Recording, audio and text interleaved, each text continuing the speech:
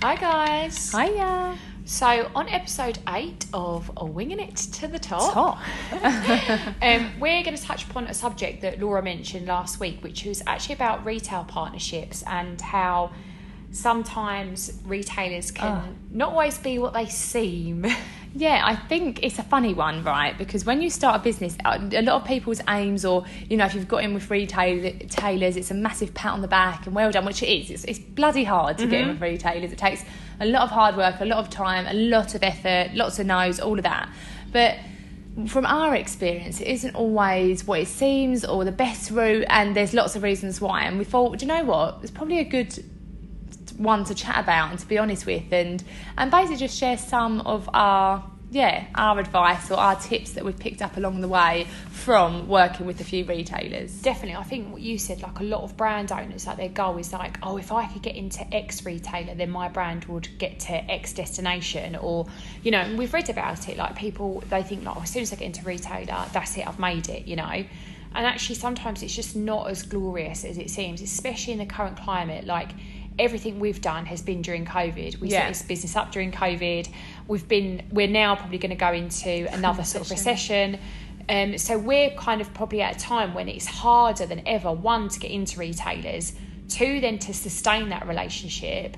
So I think actually we just want to talk a bit about that, because I think Laura and I probably went into getting into retailers like in a very naive way, thinking, oh, you know, as soon as we get into one, that's it, we've made it. And quite quickly in a way, because from our experience and people that we spoke to, they have said to us, how did you even do that? Like, how did you, you know, we got in, we launched, and then literally, not long after, we were six months, we were in retailer, and with a big contract, and, you know, it was just, you know, hard work, just myself and Laura, no one else, just us two doing it.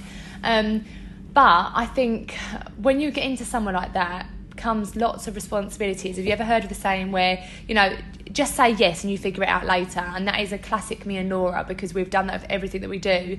And I think sometimes you go into something expecting it to be all rainbows and sunshine, and you come out and you think, what the hell, that is so hard, or that's not what I expect, or, you know, your sales have to be doing amazing, but it also depends how you're being seen as a very, very small brand in a big pond with loads of well-known other brands.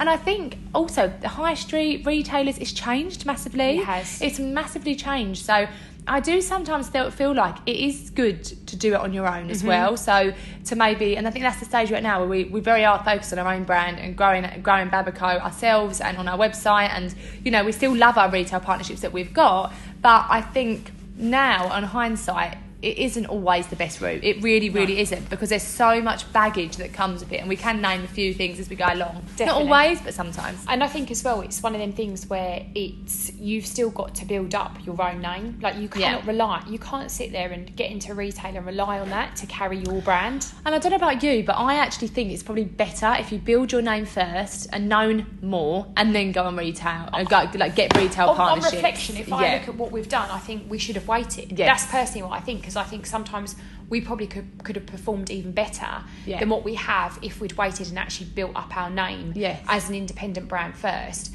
So I think, you know, for all these people that, you know, maybe that's one of your kind of business goals or your overarching goals, I don't know, long-term, short-term goal for your company, I would personally say to actually get a name for yourself first before you get those partnerships, because it's very easy to think, oh, I'm going to get on there and we're going to do this and we're going to do that.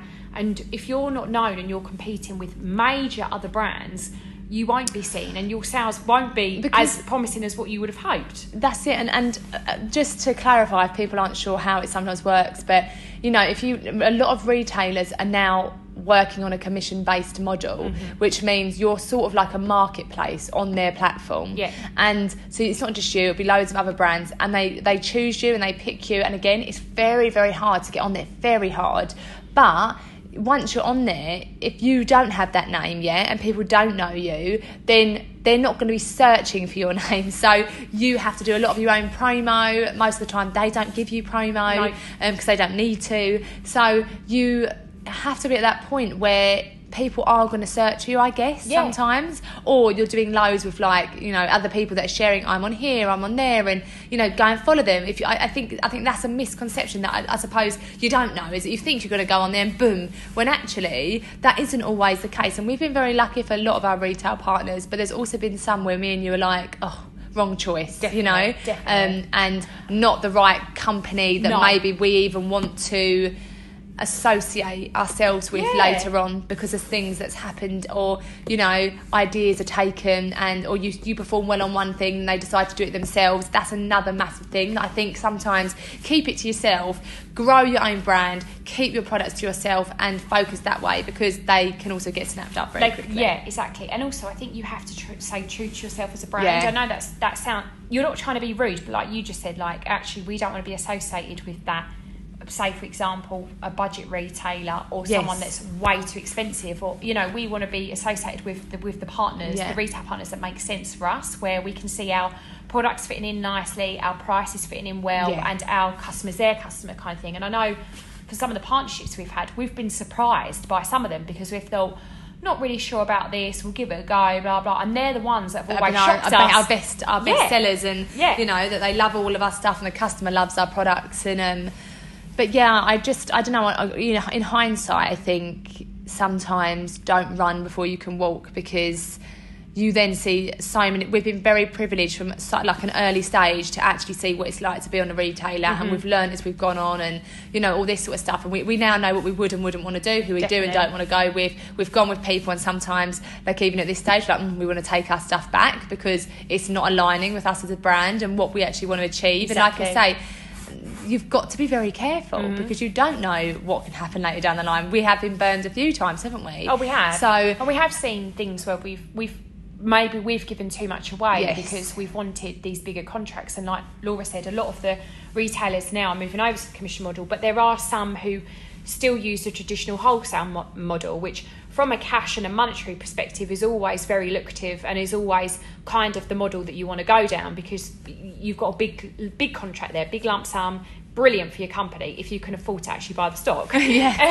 But it's always a great route, and we've been lucky enough to have those negotiations and conversations with a few different retailers. But sometimes we've gone into these meetings, we've basically laid out loads of ideas on a plate for them, like a brand book, you know, done like a little mini presentation, giving them ideas and all of this sort of stuff, because again, you want to please the people that are going to be buying potentially your products and giving you a contract or you know, commission model, whatever it might be, and you want to be associated with them. But then afterwards, on reflection, you sit back and think, God, like, we shouldn't have done that, and we should have just stuck to our guns on what we want to do. And I think that's really at the stage that we're at now, where we know what we want, we know what we don't want.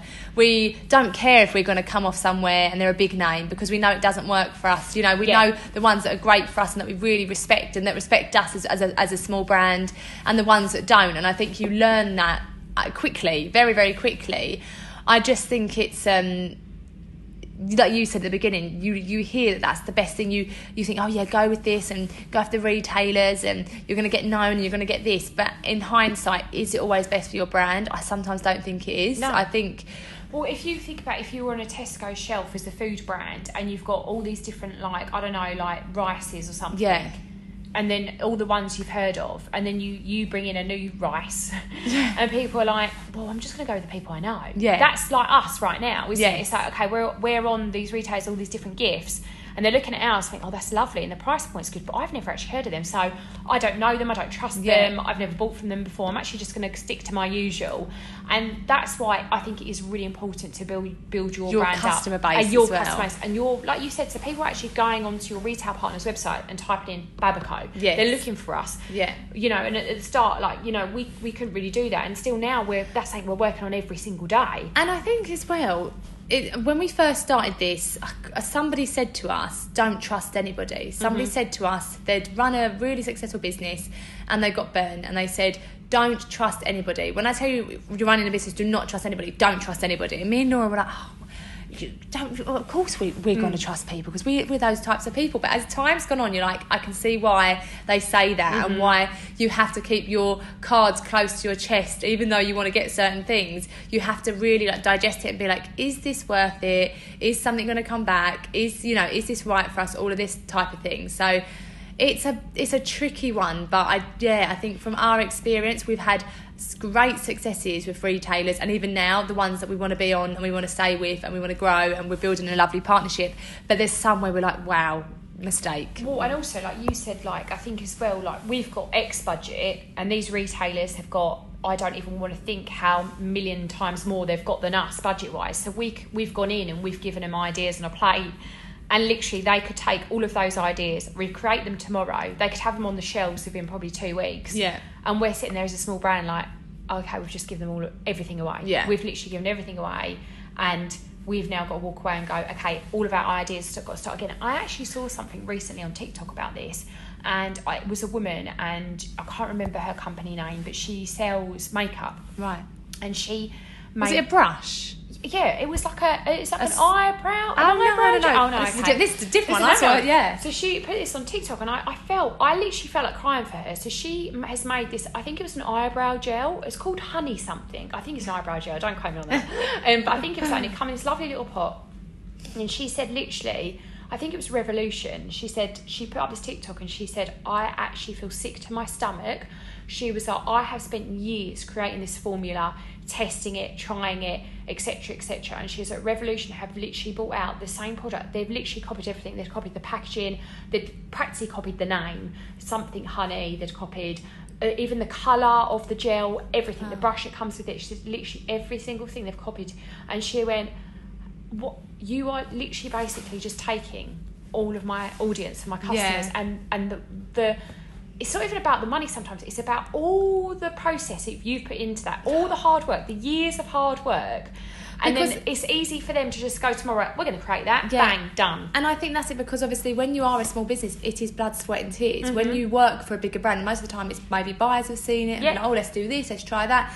It's different because they had the budget, and it is and gutting. a team of hundreds of people. Yeah, it's absolutely gutting when that does happen, because you think, oh my God, it's just awful. I can't even what you imagine. put into it as a small brand is just so much more. So like you said, there's 2 of us, so that means we have to test, we have to make sure every product is safety tested. But can I just say as well, what I think really sometimes really infuriates me when you're running a brand, and when you are like us, where you have your factories and you work very close with your factories, and everything is designed, and you design everything, and you test the fabrics, and you change your toys, and and then you get another brand that just buys toys wholesale and they're selling them, and you think, I sometimes sit and think, people think that they're all wholesale toys. No, we design, we pick, we change everything, we change the size of the arms, we change the eyes if they're not right, we change the material, fabrics, we change the sewing of the nose on our bears if they don't. Do you know what I mean?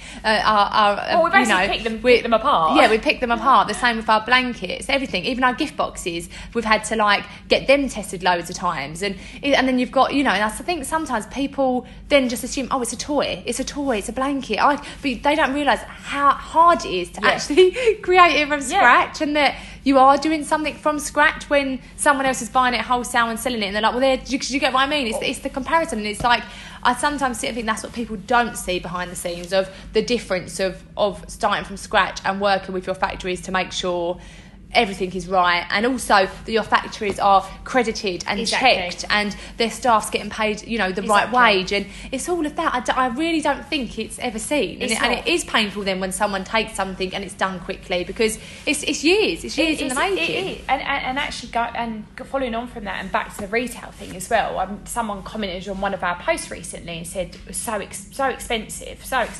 Okay, so obviously we'd like to think that our gifts start off from $14.99. I would personally like to to think that they're affordable. That's what I would say. And can I say they come in a gift? So you can get a lovely $14.99 comforter with a little card and a message on the back, gift wrapped in a luxury white and gold gift box, all included for $14.99. Yeah. And we're mums, we know how tough it can be. So our prices we think are very reasonable. Yeah. Starting from a gift at $14.99 up to $42.99. Yeah. You can get a lovely gift box for $36.99. Like nothing over 50 nothing. quid. Yeah, nothing. So someone has written on this post, wow, so expensive, something like that. That's absolutely fair enough. You were allowed to say that. But sometimes I think as a brand owner, what you really feel like writing back is that $14.99, you've gone into Tesco's or you've gone into ASDA or Sainsbury's, your local supermarket, or I don't know, wherever. I don't know, you might have even gone to Debenhams, somewhere else. And you've seen a soft toy and they're selling it for 6, 7 quid, 8 quid. Lovely, great, they can do that because they mass produce and they can get really, really low cost prices. They've been working with their suppliers 20 odd years, they can do that.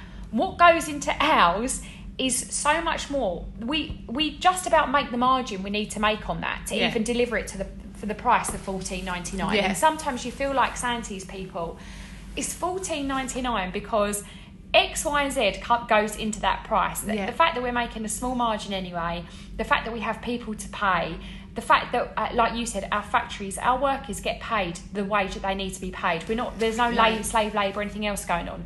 The fact that every single product that we sell has to be tested, there is a testing fee involved with that. The fact that Laura and I pick every single material, and actually we don't scrimp and save on the materials because we want our customers to really love our product.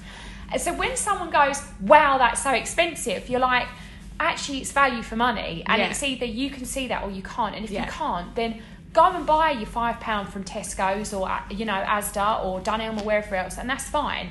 But if you really want to know what goes into the $14.99 to make, we will tell you. Yeah, it's a lot. We will point it out, and it is really a labour of love. And I think for us, we are growing a gift brand, and we want to create an audience where you feel like you are getting something for your money. Mm-hmm. And when you are going to a baby shower or a new baby gift, you are giving a gift. You're not just giving, here you go, here's something that I've quickly just thought about, popped in a bag, and do you see what I mean? It's an actual thoughtful gift with a beautiful poem and a lovely message and gift wrapped and just presented so nice, but they would never know that you spent $14.99 on it or $18.99. So we're telling a story in a way, and that story is like, it's all done for you, it's lovely, it's luxurious, but it's affordable. But also, you like you said, if you turned up with it, someone would think you probably spent a lot more than what you have. And I think as well, it's so important to stick to your grounds on what you're doing, and that people are always going to have negatives. That's fine, and you know what, people can have negatives because it's freedom of speech and everyone has the right to say what they want to 100%. say. I'm all for that. That's fine, but I think you really have to be proud of yourself as a brand and know what you're doing, and don't worry about the competitors, don't worry about the bigger companies that can do whatever they want to do, but maybe there isn't as much love going into it because it's not two individuals or a small team putting every time hour effort into it. But going back to the retail side of things, if you're a company that wants to go down that route, amazing, it's great, but just be prepared that it's not always what you think it's going to be, that the whole process has changed massively from a couple of years ago, 3 years ago, 4 years ago, even the models have now, most of them are all commission based, where before it would be a wholesale sort of model, and that if you aren't very well known, that you are going to be sort of in somewhere with loads of other brands that might be well known. So what can you do to make yourself stand out? What can you do to get on there and then shout it from the rooftop so people know you're on there, and to drive traffic towards that retailer? Like, really think of that if you are a small brand and you're not very well known, because that's something that if we would have gone on and someone would have said to us before, look, if you're going on to retailer, great, these are my bits of advice, that's what I would say, these are my tips. Make sure that you know how you're going to sell that when you're on there, because they aren't going to do that. So make sure, how are you going to sell this to your customers, to a different audience? How are you going to drive them traffic? How are you going to be seen? Also compare your prices compared to others, like all of that. Like, really look into it and be like, how can I get the best out of this, and how can I grow my sales? Because it's not as easy as going on and making sales. It doesn't work like that now. Yeah, it actually really doesn't. And I think there's another side of it as well, just really quickly, which is like the due diligence side of it as well. Yes. Oh. So you can't just... that just gave me shivers. Yeah, Absolutely. You can't just, go onto retail. It doesn't work like that. Like, you have to provide so much documentation. So obviously your basics, like your insurance and everything else, that like Laura said, obviously all of our products are safety tested because children and babies use them. So we have to provide obviously safety reporting for every single product. There's loads of things, isn't there? Yeah, so obviously then go and get like all your barcodes and all your, the right boxes, labelling. The right labelling, everything's scanned. So it's quite a big process. And sometimes you can only use like their nominated supplier. So you might have your own supplier who does your barcode, your EANs, but in some cases you will only be able to use their suppliers who could be more expensive, so there's a lot of, and then also there was something else I was thinking about as well. Well, even sometimes with the deliveries, like you can only use certain vans, you can only use certain carton sizes, so there's obviously, like Laura said at the start, and this is very much us, we'll say yes and we'll think about it later, and that's what we've done. But also sometimes when you think about it later, you're not actually prepared for what's those little bits, and they're not actually little things. When you actually break it down and you get to the point where you've got to do a delivery and you're like, right, I've got to buy like thousands of cartons. And do you know what? No one ever talks about it again. Like, there's no one that... When we were doing this, we're like, who do we think we can contact? And we're like, how did you just do it? If it's just a small team, like a few people, normally it is bigger businesses. So that's one thing we will say. If you're watching this and you are looking to do something and you ever need any little bit of advice or any little tips, I know we're still so early on, but we're always happy to like offer an advice on what we've done, or what we would recommend, because we are with retailers and all of that. So yeah, we want to just keep this as honest as possible. Do you know what? If our podcast helps one person to grow a business or to get a bit of insight of what it's really like, or, mental health, stresses, strains, the fun side as well, then that's us. That's what this podcast is all about. And it's not going to be just me and Laura for much longer, because like I say, we are having a guest very soon. So it's going to be quite nice to actually really involve someone else, ask them questions, ask them how they did it, how they found it, and get as much tips and advice for anyone that wants to be inspired and grow a business from scratch. And actually, maybe we should just tell everyone quickly before we finish this podcast, we're actually focusing on women founders for now, because we think Laura and I really like to hear from more women entrepreneurs. So we've got a few lined up who I'm really hoping that a lot of you will have heard of. Yes, I'm sure you will have. But if there's actually anyone else that you would like us to interview or to reach out to, it'd be really good to know if there's any entrepreneurs that you would love to hear from, and Laura and I will reach out to them and see if we can get them on winging it to the top. We'll try and wing it. I was going to say pure winging it style. Pure winging it style. But I think that's it for us today. Like a little... God, this is like therapy. This is. It's lovely. We come on and we just chat for 20 minutes and just let it all out. My muscles have relaxed. So, ready to take on the day. Ready to take on the rest of the day. But we will be back next week with episode 9. Can you believe it? Episode 9. Who would have thought it? One thing, guys, you should be proud of us, because I read a stat that said something like, not many podcasts make it to episode 10. Wow! So we've got proven wrong. We're on the right path. So there you go. Brilliant. So yeah, we are over and out of episode. What we on? 8 of Winging It to the Top. Bye. Bye, guys.